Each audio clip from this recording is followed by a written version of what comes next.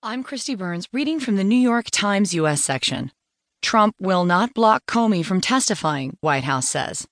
By Peter Baker.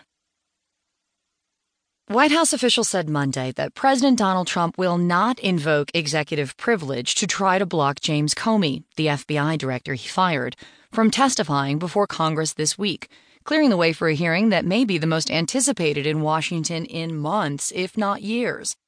Comey is scheduled to appear before